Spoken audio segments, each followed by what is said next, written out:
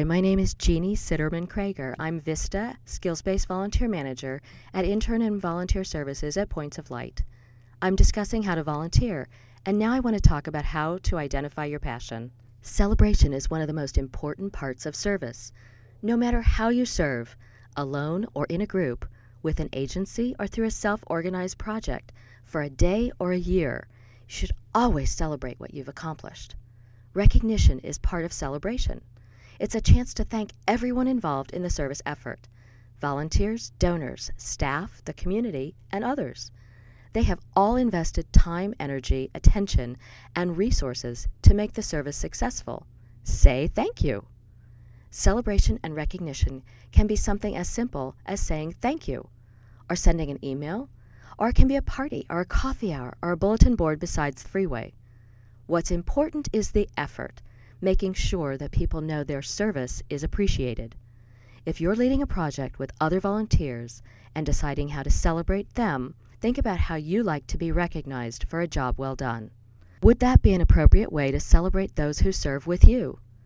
Also, think about ways to incorporate celebration throughout the service activity.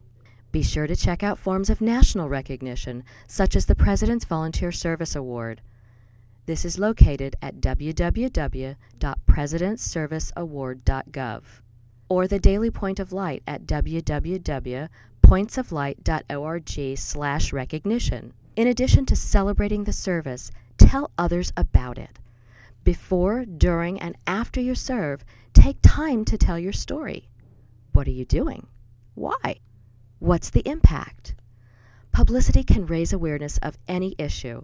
It can lead to the possible community-generated solutions. It can boost support and sponsorship and inspire other people to take action.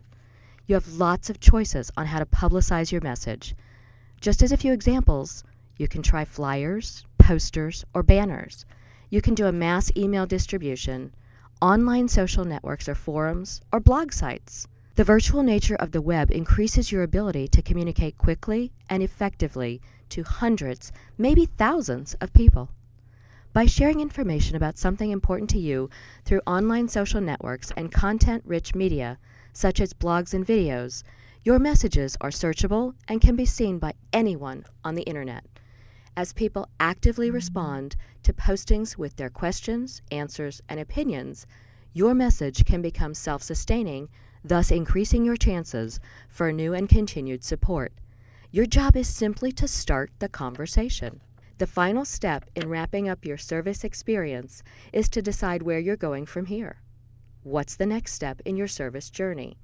You may decide to serve in a similar project or on an entirely new one. Maybe you're ready to create and lead a project next time, or maybe you want to try out other types of service opportunities that are offered in your local community. Whatever you decide, take this experience, the things you learned, the connection to the community, and the passion to help, to your next project.